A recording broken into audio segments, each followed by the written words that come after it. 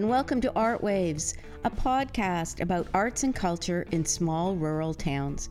My name is Marion Myers, and I'm curious to learn more about the arts and the impact they have on my small town of Port Perry in the rural township of Scugog, Ontario, in the traditional territory of the Mississaugas of Scugog Island. Soon trouble's gonna be arriving. Pride always comes before the fall. Hello, and welcome to Art Waves, a podcast about arts and culture in small rural towns. My name is Marion Myers, and I'm curious to learn more about the arts and the impact they have on my small town of Port Perry in the rural township of Scugog, Ontario, in the traditional territory of the Mississaugas of Scugog Island. I've discovered a wide variety of passionate people creating, coaching, and connecting in my community. Today, we're talking to Matt Somerville of Two Blokes Cider. Hi, Matt. Hello. So, Matt, tell us about Two Blokes Cider. So Two Blokes Cider grew out of a desire to find a future for farming. My family's been in this township for a number of generations, and I grew up as a farm kid, and I always wanted to return back to Port Perry, but I always knew that I needed to kind of spread my wings and kind of go see the rest of the world. So I ended up kind of going into I've always had a design background, and ended up going into architecture at U of T originally, and then left and finished that program up, wrapped up into urban planning, and it was in that time frame between architecture and urban planning that I realized that I had a really unique perspective in that I came from a farming background. I had access to land, and I had an interest in trying to figure out a different way of approaching land that wasn't just developing it and turning it into new houses. At the time that I was in university, the BSE crisis, so mad cow, was going through Canada, and our farm ended up basically selling off all of our cows. And so it was during that time that the barn went quiet. And so we were a small calf cow operation with a cash crop business as well. My parents both worked jobs off the farm. So my dad worked at GM, my mom was a nurse, and it was quite shocking, and it kind of brought a whole pile of issues to me in terms of, what is the future of farming, and where's my role in that? Coming from a fifth generation farmer, was it going to end with me? The line ends with me. Personally, I'm the last Somerville, but was the farming side going to end with me? So I ended up going off to into urban planning. My area focused around architecture, around old farmsteads, agriculture, and trying to figure out ways of integrating those into new developments. Generally, pretty unsuccessfully, developers will kind of, they'll keep it an old farmhouse, but they won't keep the farmstead. And there's value in the farmstead in terms of its both its agricultural value as well as its cultural heritage, landscape value from the hedgerows, the barns, all those elements. But then it was a question of how do you program it? And so I was pushing for agricultural urbanism and the idea of integrating farming into new developments. I made some progress with some projects in Toronto, but it's really the suburbs where the wild things are happening. So I left the private sector, and it was during that time between my break between the private and the public that I took a sabbatical, and I went to the UK to study what was happening in the Greenbelt there. So they're around London. They have a Greenbelt looking at economic development, rural development, agricultural development, and I was also doing research in terms of trying to figure out a future for the farm, which I have in the background. A couple of years previous to that, I had been in the UK and had tasted some cider, and it kind of opened my mind to the cider that I had tried making as a kid with my family, and it was from an old orchard that was in front of our house, and we it I came back to work at that farm that I tasted that cider from. So I was doing research in London, working in London, and then going out to cider farms in the New Forest in the West Country, and came back relatively, and maybe about 6 months after, 7 months after going to the UK, absolutely broke because London's very expensive, and it was 2008, and it was with the boom and the bust, kind of, yeah, the 2008 downturn was pretty awful in London. So I came back, got a job working in the public sector, and I wanted to work and find out what was happening in the suburbs. Worked there trying to push the same kind of things. Ended up saying, this is not going to make. I'm a cog in a machine as a municipal employee. I'm not able to make decisions. I'm kind of just pushing the paper and kind of providing the answers that the developers want. And I said, this is going to be the way that I need to do this is to launch my own cidery, and to take this back to the farm and to basically use the farm as an incubator for my own ideas. And that's where the cidery emerged from. And tell us about a cider in the UK culture. Like, where does a cidery fit in there? Why are we seeing cideries now in Ontario that we didn't see before? I mean, the microbreweries came along, but we haven't really seen the cideries until more recently. So how did that all come to pass? So in the UK, and the same thing goes in Canada, cider was a currency for farm workers and farmers. So if you were a farm worker, a traveling farm worker, or if you're looking for help, you would be making cider and you'd be providing cider to those farm hands. And it was kind of it was the peasant's drink, kind of post. Kind of the post-industrialization, pre-industrialization. Actually, it was the drink of the aristocracy, which is quite funny that it kind of fell to the next level. But it was when winemaking became much more prominent in France, and wine kind of took up the place of cider. But in the UK, that culture never really disappeared. The apples arrived with the Romans, and they were the ones that originally planted cider comes from Roman culture originally, and they left these wild trees, which the peasants and the serfs found made amazingly great cider, made amazingly great alcohol, and so it kind of indoctrinated itself into their culture. In Canada, there was as a requirement as part of your settlement in the country when you're setting up your farm, you had to plant an orchard. This is both similar in both Canada and the United States. You had to plant a small orchard, and so that culture percolated over, and so that was that settler orchard was the one that my family used to make the cider that I then remembered as a kid when I went back to the UK. The different, like, in terms of the culture really hasn't gone away in the UK. What has happened in the last, I'd say, 20 years is that it's grown quite substantially. There's been a desire to find authenticity in an authentic experience.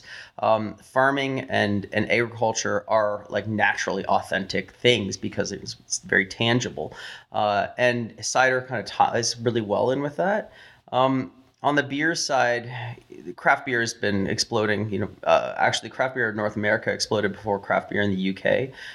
So I would say that I was seeing, like, my background, I was a rugby player as well, and we would do rugby trips to the UK, and I'd go over there. I have friends and family in the UK, and I saw a growth in the cider world from the late 90s to the mid 2000s to the 2010s, and I saw a similar trajectory happening here previously on the beer side. So I said, well, this is where there's a thread that's happening, and there's something that's starting. But really, it comes back down to apples And so we took an apples first approach at our farm. So we planted the orchard in 2014, and it's just coming into. It takes 4 years, 5 years for the trees to come into production. And we planted specifically English and French cider apples, which are like planting Cabernet or Shiraz grapes. They aren't to be eaten; they are to be turned into alcohol. Yes, yeah. They just don't taste very good. So no one really grows them here.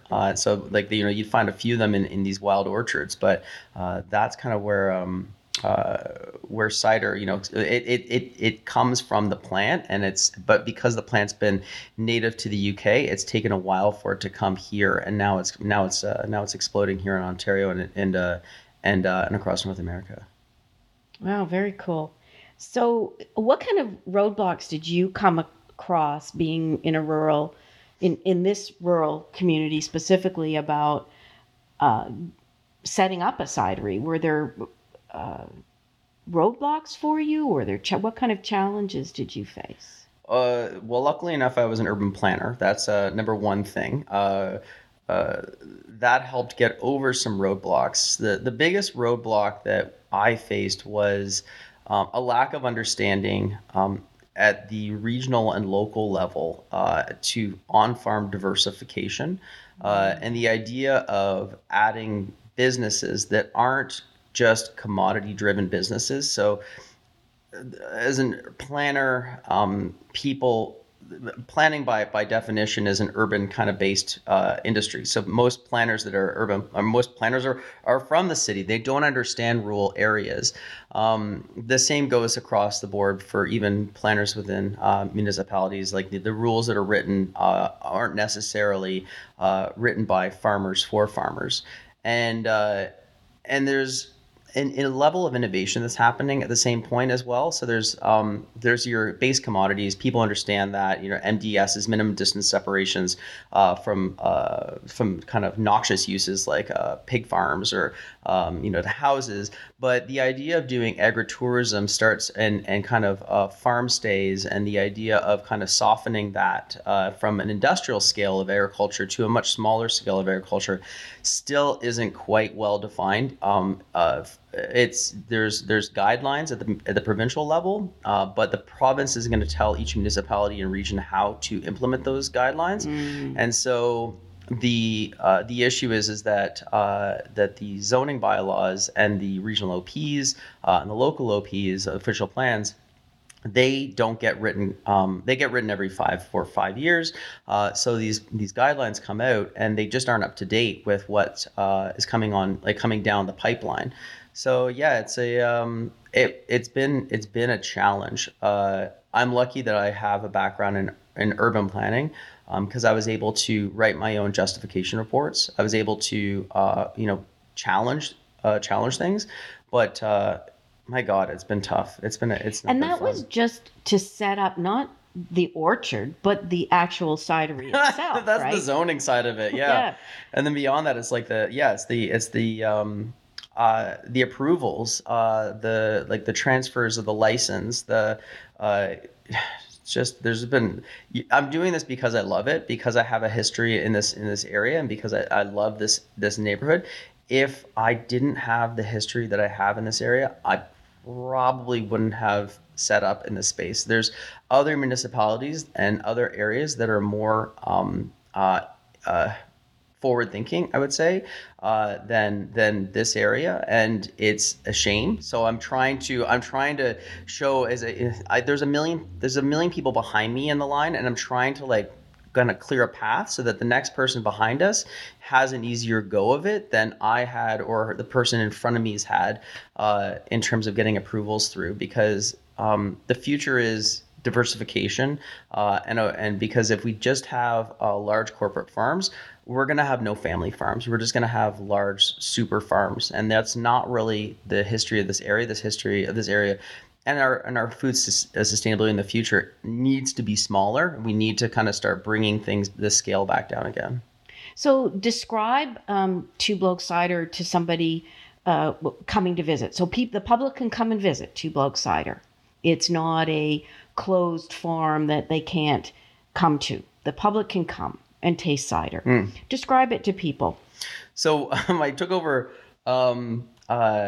one of the rules is with this guidelines is that it encourages the provincial guidelines is that it encourages the reuse of existing agricultural structures for on-farm diversified use. So I said, okay, sure, I'll do that. So we kicked my dad out of his implement shed, and which is was just a pole barn, and we ended up reusing that. So the farm is still an active family farm. My parents are in their late 70s, mid 70s to late 70s. And this is kind of a little bit of a farm succession element as well. So the farm is operating. My parents have sheep. My dad still does cash cropping, so I'm helping him with, connecting machinery, kind of doing things that he can't do now. But, when you're sitting in a tractor, you can kind of do most things. And then on our side, we're operating just slightly behind the farm, which can be accessed by a separate driveway beside the barnyard, and that takes you around the back, and then that's where the orchard is. So there's 6.5 acres that we planted the French and English cider apples. The patio looks out onto the orchard, and the idea that we're trying to go with is that you don't need to be kind of kitschy country. I'm a modern kind of guy. I'm a modernist, and so the space that we've created is clean. It's bright. It's very modern. It's not. We're trying not to be cold. It's still connected deeply with the place, and so the windows always look out and connect to the views. And so it's a kind of an integrated farm experience. There's sheep roaming the orchard in the springtime. My dad's running back and forth with the tractor, and it's an active farm, and I think people are looking for that kind of experience. Yeah. So yeah, people have really kind of have commented how that they've been surprised by both how clean and modern everything is, but then also how it's just an actual down to earth. It's a real farm. Yeah. And you've repurposed the barn too, right? So that it's getting used. For example, the first weekend of May, the Lake Scugog Studio Tour. They end up with more artists than they have studios, and so they're moving into your barn during that weekend. So what else have you got planned for it? Well, the barn is we renovated that space for our wedding back in 2015. And I'm sorry, 2014. We gotta remember You're in trouble my now. marriage date. Oh goodness. So we got married in 2014, and we renovated a century, 1880s barn. Redid all the flooring, redid all the electrical, so we can use it for private and kind of personal gatherings. It's still an active barn downstairs, which is kind of an interesting kind of juxtaposition of uses. So I don't think I'll ever have a wedding, invite other weddings to be in that space. I can't, but we can host smaller events there. And so this summer, we're going to be doing some long table dinners out in the orchard. We're going to be doing some events up in the barn. So we fitted up the space to be able to host movie nights, music events. And then we're launching some additional programs or some additional events. So I'm gay. So what we're doing is gays in general don't stick around the country overall. It's kind of we run from the country, not to the country. So I'm challenging that a little bit on this one. And so we're doing a little bit of a queers to the country event. So we're bringing drag performers, DJs, authors, artisans out to the country later this summer for a 2-day festival. And that's going to be kind of exciting. So I'm working really hard to get that put together. And what's the festival called then? Queers to the Country. Oh, that is what so. Cheers to the country, cheers. Queers to the country, and queers to the country, as in like run to the country, because we usually run to the city. It's safety in numbers kind of situation. So the idea is to challenge what's happening in the country and to make it open up the space a little bit more. Like I'm sure. We've come a long way in the last 10, 15 years, but I think that there's still a hangover, and I think the idea of getting people out of the out of the city is a good thing. People, we're an urban community. The gays they are looking for that kind of authentic experience as much as everyone else. Yes. And we've all lost our minds for the last 2 years, being hived away on our own. And so if there's one thing that my people they like to party. So we're gonna have a good little hoedown in the country. So it'll be kind of fun. And outside in the fresh air. You got it. Yeah. So we'll have some food trucks. We have a rotating food truck program beginning May 2-4 weekend and then ending on Labor Day weekend. So that's going to be highlighting local food trucks and local food providers that are just starting up. And then we're doing a live music program that's going to be focusing on artisans from Belleville, Halliburton, Kawarthas, York region, the swath that kind of goes from Lake Ontario to Yonge Street, which is a pretty big swath. So we're working with a music person or a music coordinator from Peterborough who's putting out the calls, and so that's going to be kind of exciting. So that's going to be Friday nights. Is going to be kind of a more upbeat event. Saturday nights is going to be a marquee event, and then Sunday afternoons is going to be an acoustic event. Fabulous! That sounds great. So. Matt, how are people going to keep in touch and find out, like, twoblokescider.com? What's the .ca? We're Canadian. Hooray. Okay. So yes, so follow us on Instagram at twoblokescider or Facebook at twoblokescider. We've got our website at www.twoblokes.ca. And aside from that, we're going to be posting up our information both locally in the paper as well as on our road sign down on Simcoe Street. So we're trying to hit the locals, trying to hit the and then trying to hit a larger, wider audience. Yeah, and just what do you think? Pros and cons of being as close to Toronto as this rural community is. It's an hour and 15 minutes. So we have on our doorstep about 6.5 million people, which most areas in Canada would be dying to have within a close proximity.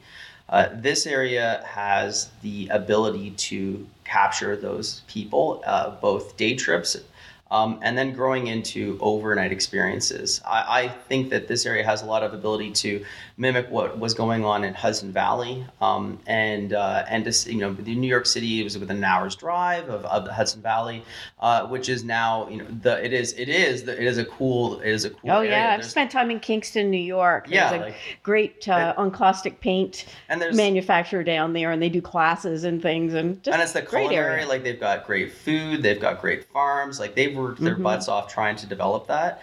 I think that this area has the potential to be the Hudson Valley of the North. I think that Prince Edward County, I love it, but it's a 2.5 hour drive from Toronto down the 401 to get to. I see North Durham specifically as half the distance, all the fun. And that's really where we want to take this. And so I'm using arts and culture and food and trying to build connections between the different municipalities to create that buzz, so that we aren't just a pass-through area. We're actually an area that people want to visit through and want to visit to, and want to experience not just for a day but for longer, and kind of build out that way. So I'm excited for this summer. I think is going to be kind of us turning up the volume to 11, but going forward, there's so much more the spin-offs that can come out of not just our business, because we're just one business. There's the idea of kind of building up the symphony of other businesses, culinary artisans, culinary artisans. Yeah, I guess they're culinary artisans, Sure. And as well as just everyone in the area just trying to build out and raise those voices. And I see us having the ability to offer a platform for that. So I'm excited to be able to participate. Oh, well, I'm really excited. Like, I was just so excited when you first opened and thought it was great. And now that you're doing all these other plans, it's just fabulous, amazing. keep it innovation. Keep it innovating. That's the idea. Is Yeah. keep the innovation happening. Yeah, So and have fun doing it. Right? Yeah. You have to have fun while you're doing. You got it. Stuff in this world today, don't we? Yeah. Thank you, Matt Somerville of Two Bloke Cider. This Goodness. has been really great. Thank you. So, chi miigwech to everybody for spending time with us today. Thanks to The Wanted for their song Before the Fall and the Ontario Trillium Foundation for the grant that got this done. Visit scugagarts.ca to get the scoop on what we're up to and join us every week for another episode of Art Waves.